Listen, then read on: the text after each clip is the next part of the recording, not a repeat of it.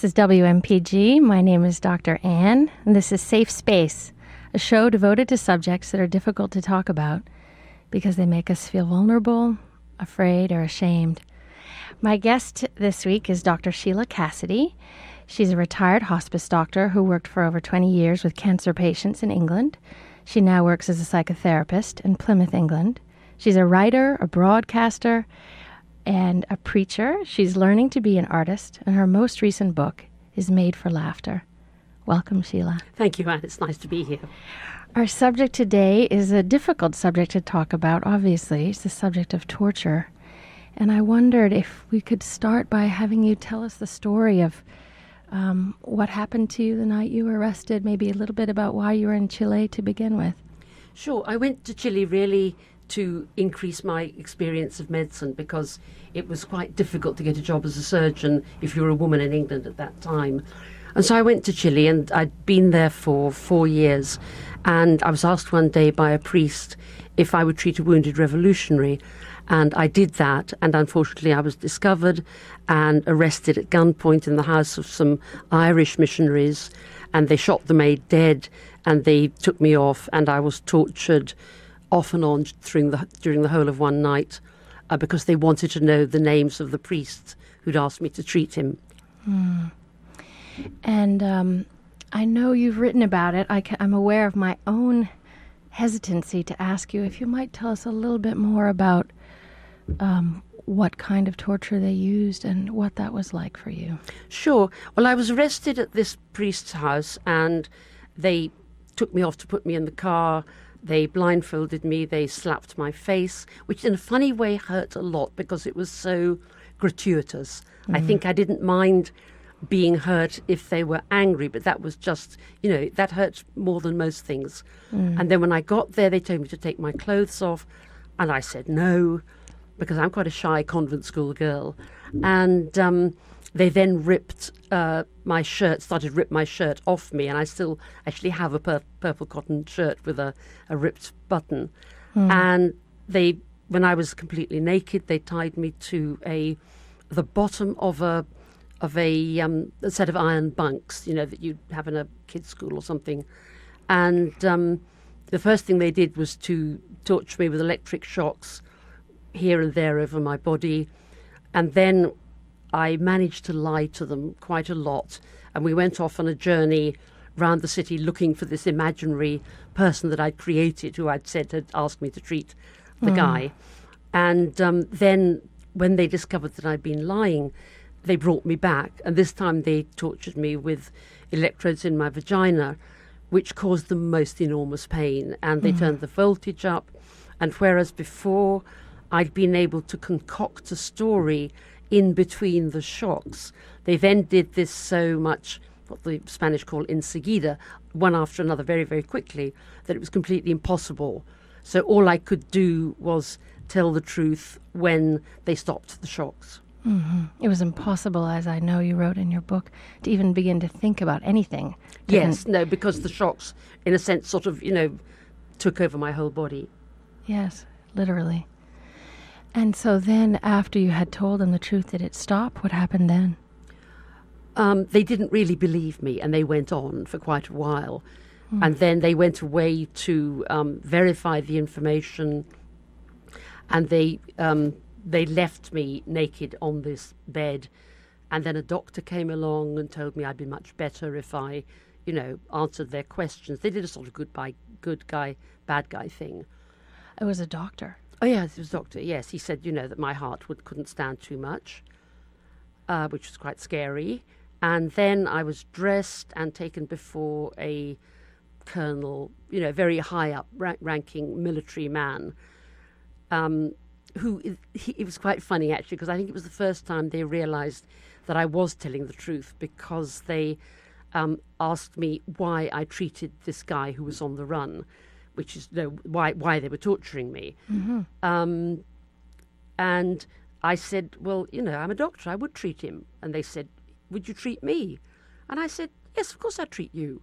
And they were absolutely gobsmacked, really. They weren't expecting. Yes. Yeah, so you'd surprised them so much they actually started believing you. That's right, yes. Yes, and so then after you'd told them the truth, did they leave you in peace? What happened next? I was very wobbly by then, and I can remember them taking me to the lavatory, and I reached to the tap to have a drink, and they shouted at me, "Don't drink, you'll die," or something like that, which was very, very scary. And Yes. I still don't quite understand why they wouldn't let people, drink afterwards. Maybe they got cerebral edema or something. And then they took me back to a little room where there were 3 other girls, and that was the beginning of the most amazing relationship with some young Chilean women who had also been tortured. Yes. You write in your book about how those relationships were became even joyous. That's even right. though everybody there had been tortured, which is for someone not having gone through this experience, so surprising that you would find joy in a Chilean prison. Yeah. Yes, and perhaps we can talk more about that in a I'm minute. not sure, Anne, did I actually say why I was actually arrested? 'Cause I That think you treated a... Yes, I'd been asked by a priest to treat a revolutionary who was on the run from the secret police, and I knew that if he went to the hospital, he would most certainly be reported to the military and that they would kill him. Yes. And so, to me, there was absolutely no doubt that I should treat him, that it was part of my oath and duty as a doctor. I Yes. don't think I made that clear in the beginning. Yes, to you it was very clear cut, it sounds like. One of the things, there are so many things about what you've just said that are so distressing. One of them being that a doctor was somehow involved. There was a worse bit than that, because later on, of course, it made me bleed, whether it brought on a period or I was damaged internally, I don't know, but I was bleeding quite a lot afterwards. Yes. And I was taken to see a doctor the next day, and I was blindfolded. And I can remember so well looking down at his boots. He had these sort of, clean, wonderful desert boots and cavalry twill trousers, and thinking, you're so smart. And I said, I'm bleeding. And he said, menstruation is normal in a woman, doctor. And I thought, again, that was the most incredible cruelty and lack of respect. It's funny how the business of disrespect is very important to people who've been tortured. And the stripping people naked is important. And I was very lucky that I wasn't raped. I was kind of fondled by the guards, which I found very unpleasant. But a large number of the women were raped, and they found that immensely distressing. Yes. Yes, in preparing to talk to you today, I was thinking about what it is that makes torture so desperately difficult to even approach. And I was thinking about fear, and I was thinking about pain, and I was thinking about being so out of control. But it struck me that aspect of humiliation, of being treated with such deep disrespect, is an additional piece of why we can hardly bear to think about it. Yeah, I think that's true, yes. Yes, it reminds me of what you were saying about even that slap across the face. It was so unnecessary. Gratuitous cruelty. That's what hurts. And I guess that's what hurts the old ladies and the old men who are mugged by these stupid boys and boys on drink and drugs. It's being hit for no reason. I could almost accept the torture when they were so completely desperate to know the names of the priest who'd asked me to treat Gutierrez. But as I say, it's the extra little bits of hurt which were harder to bear. Yes, that does make so much sense. You've talked in your book, and you spoke about it here, in saying that you would treat that senior official, who was so surprised that you would treat him.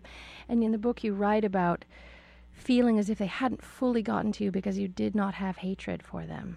I think that's true, yes, because for some peculiar reason, I was able to forgive them even then. Because I went from 3-4 days in the torture centre to a place of solitary confinement where I had an enormous amount of time to think, and also was very frightened that they would take me back and torture me again. Yes. But that became a very deeply spiritual time, because I was in quite a religious phase of my life at that time. And so I realised that the guys who did it were somehow wounded sickos, really. I think you said in your book something that the damage, that torture does far more damage to the character of the torturer than to the one I would tortured. think that's true. It's also true that I think when I first started talking about it, and also in the writing, I made a bit light of the torture, of the after effects of torture, because I think I probably suffered very considerable post-traumatic stress, although at the time it hadn't been invented. But I had many years of terrible insomnia and depression and anxiety, which I think were a consequence of that. Yes. So this is WMPG. My name is Dr. Ann, and this is Safe Space. I'm talking to Dr. Sheila Cassidy about the subject of torture, and in particular, Sheila is telling us about her experience of being tortured under Pinochet in Chile in the mid-1970s. So maybe this is a moment to switch to that, to the aftermath. Your book was written in 77, fairly close on after. So could you tell us a little bit about what it was you did in the years afterwards, and when you say post-traumatic stress disorder, maybe you could explain to people what that was like for you. Yes, post-traumatic stress happens to people who have experienced violence or have witnessed violence. And what it was like for me was I didn't get that many flashbacks, which is absolutely sort of classical in PTSD, but I suffered a lot of fear, and I began to get severe performance anxiety. Initially, I was asked to lecture to universities, to church people at home and abroad in the year or so after. So I did 18 months of very, very strenuous human rights work. And, for example, I would be going to a studio to give a broadcast, and I'd be in London, and I'd be in a taxi on my own, and the taxi would suddenly shoot down a side street. And I would immediately think that I was in the power of the Chilean secret police, and that they were taking me away to kill me or to torture me. So that I experienced that again and again. And there were quite humorous aspects to it, because in between the lectures I spent time in Devon at my house by the sea, and I was starting to write Audacity to Believe. And every time I went away on a gig, I would take my manuscript and hide it at the bottom of the waste paper basket, bottom of the clothes basket, or somewhere like that. And then, of course, I'd come back in a week, and I'd say, "Where's my manuscript? It's been stolen. Oh. The secret police have broken in and stolen my manuscript." Right. And of course they hadn't. But a certain amount of paranoia was. Yes, but really, in a way, not knowing if you were ever fully safe. I didn't think I was, and there was quite a painful or a telling moment when that time I was actually living at Ampleforth Abbey, which is a Benedictine monastery, and I was asked to come to the United States to talk at the Bishops' Conference in New York, held at Maryknoll. And a friend of mine rang up the Foreign Office to ask if they thought it was safe for me to go to the States. And they said, "Well, she's as safe there as she is in England." And I thought, great. So, Right. And also the fact that a number of different people who spoke out against the Chilean dictatorship were in fact murdered. I mean, Orlando Letelier was murdered in Washington. He had talked a great deal about the situation in Chile. Bernardo Leighton was shot, I think, in Argentina, and there was another guy who was shot in Rome. So I wasn't really all that safe, and I knew it. Yeah, so to call it paranoid isn't actually really doing justice to the danger that was real. Perhaps. But I think one of the ways of coping is by playing it down. You make a little joke of it, and that's part of a safety mechanism. Yes. How was it? So you were giving these talks all the time, and yet among your friends and family, the people who knew you before and loved you, did they ask you about it? Did they tiptoe around it? How was it for you in those loving relationships? Well, my family never mentioned one word of it. Oh. I don't think they came to any of my talks. I think they probably found it too hard, but I never really knew. They've never talked about it since, neither my brother nor my sister, anyone. My friends, I think I'd been out of England for 4 years. Certainly a number of friends were very good. My father, Michael Hollings, who was a priest, who was a great mentor of mine, was there when I arrived on the plane, and there was a very nice Chilean doctor, and she was good. But I don't think I had a lot of comfort from friends. I think I was quite alone. Yes. And do you think that that contributed to how difficult it was in those years afterwards? I imagine so. I think it's really, really difficult because although I managed to steel myself to speak about it in public, and in doing that I made a sort of distance between myself and the memory, I very rarely have spoken to people on a one-to-one basis, and on the very few occasions I've done that, I've ended up very, very distressed. So I think it's probably just as well that my friends didn't want to know, because I guess I didn't want to tell them. It's so unbearable a story, really. Yeah. Yeah. I was aware for myself in preparing for this interview, this is a show about subjects that are hard to talk about. I ask about awkward subjects on a regular basis. You agreed to come. Yeah. And even so, I felt a lot of my own internal sort of taboo about really asking you about it. And I think it's very similar for a therapist to be asking people about child abuse, about sexual abuse or cruelty, and I do that all the time. yes. But I guess, although it's painful to talk to a client about cruelty that they have experienced, again, there's this professional barrier which makes it possible to do it. And it's a barrier that sounds like is only that is somewhat permeable, not fully impermeable, as you've said. Even you've developed a certain amount of distance, and yet there's something about the one-on-one conversation, it sounds like, that is harder to have that distance. Yes, because I've done quite a lot of radio talks, as you can imagine. I've done television, and I've done a lot of sort of theatre type performances, and that is truly a performance. And I always, lighten it with a little bit of a joke and that sort of thing. Yes. I've forgotten now what I was going to say. I was asking about something about how the one-to-one conversation, that professional distance is only so effective that it can be permeable in a context that's maybe more intimate. Yes. And that can be difficult. I think I steer clear of those. Yes. The only time I did it for quite an extent, or I've done it 2 times, was actually in my own therapy. And once was with a therapist who was obviously a lot more distressed than I was, and that was pretty useless. And then I had some therapy with a psychiatrist who was incredibly sort of cool. I'm sure he cared, but he was very cool. And I used to go to see him, and I used to go an hour earlier in order to feel safe and to get into the mood. And I used to draw. I had a big flip chart and some big coloured crayons, and I used to draw a picture of the sea with a little boat in it, and in the little boat was me, and coming up out of the depths were sharks and big shadows. And that was how I felt, alone in this boat with terrifying things coming out of the shadows. Yes. And did you show him your drawings?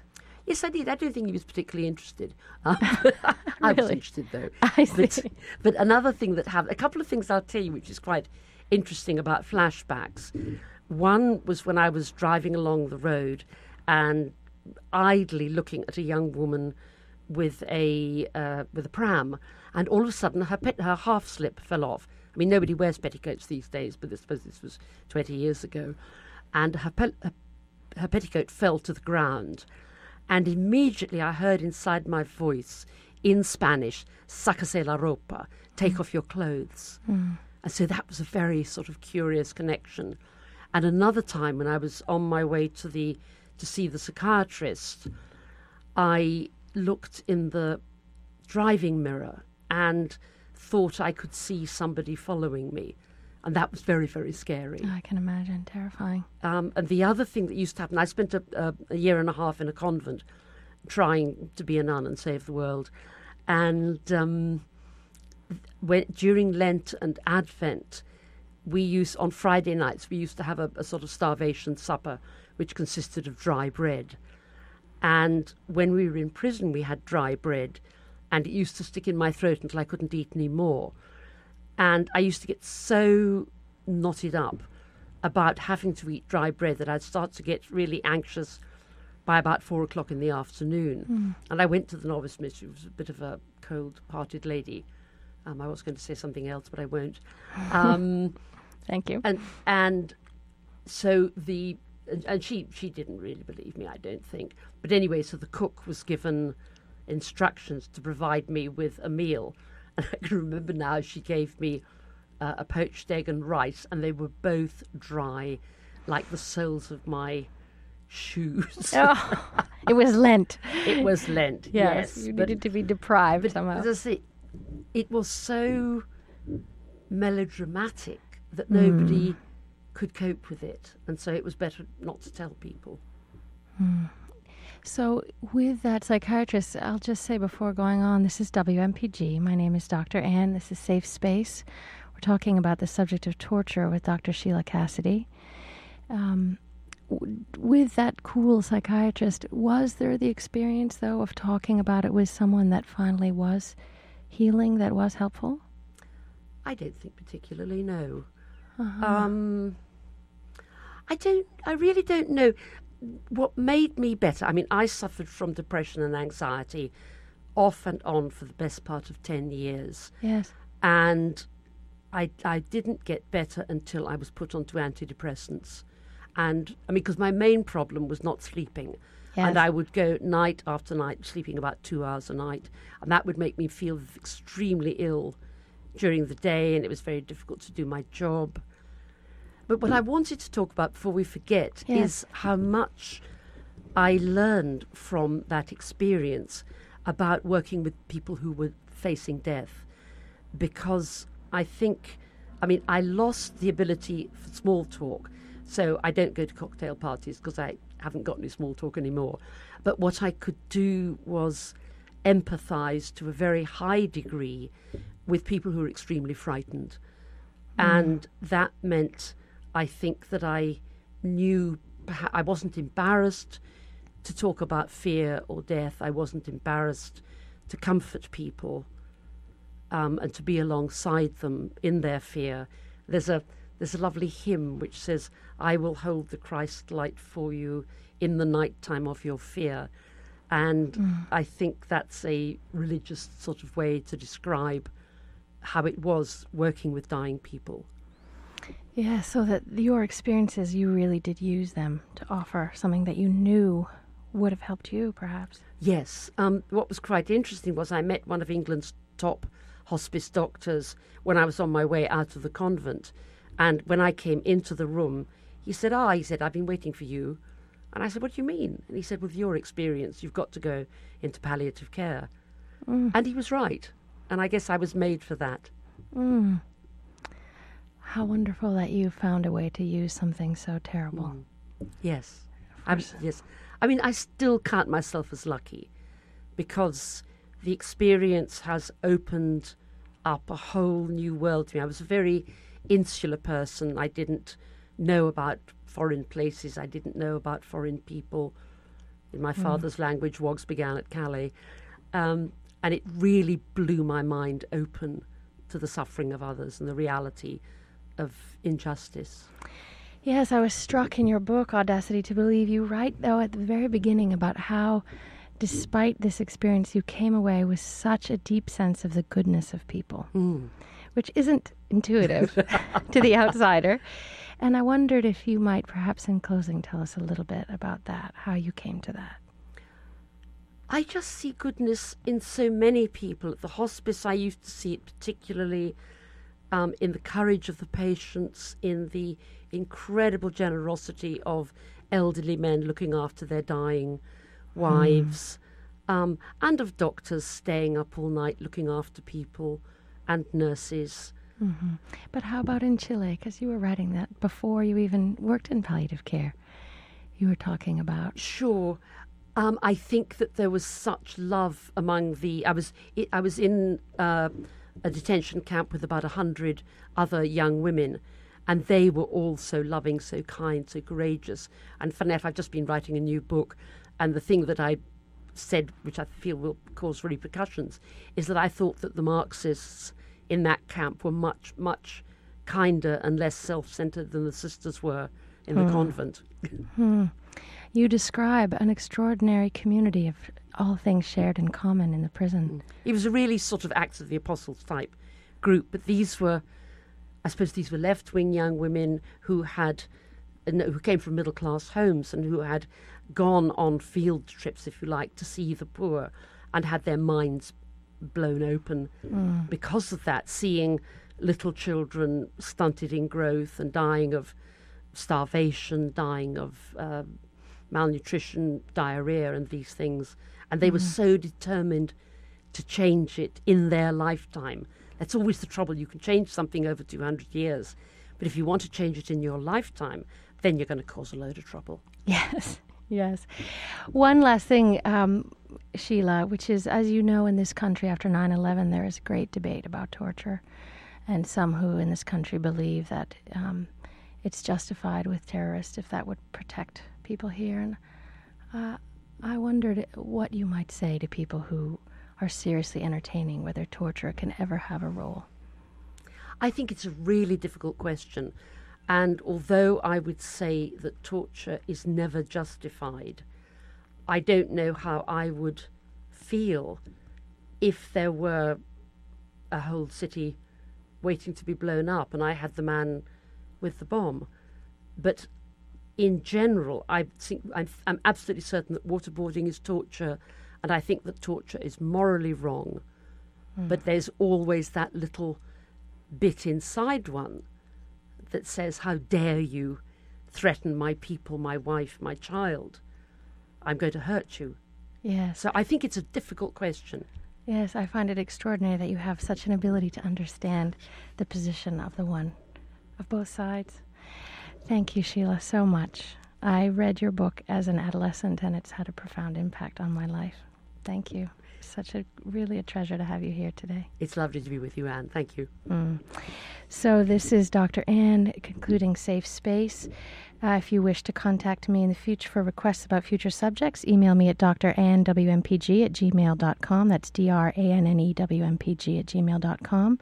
My thanks today to Jen Hodgson for mixing the show, to Hanukkah Castle for the music, and to Jim Rao for editorial opinion.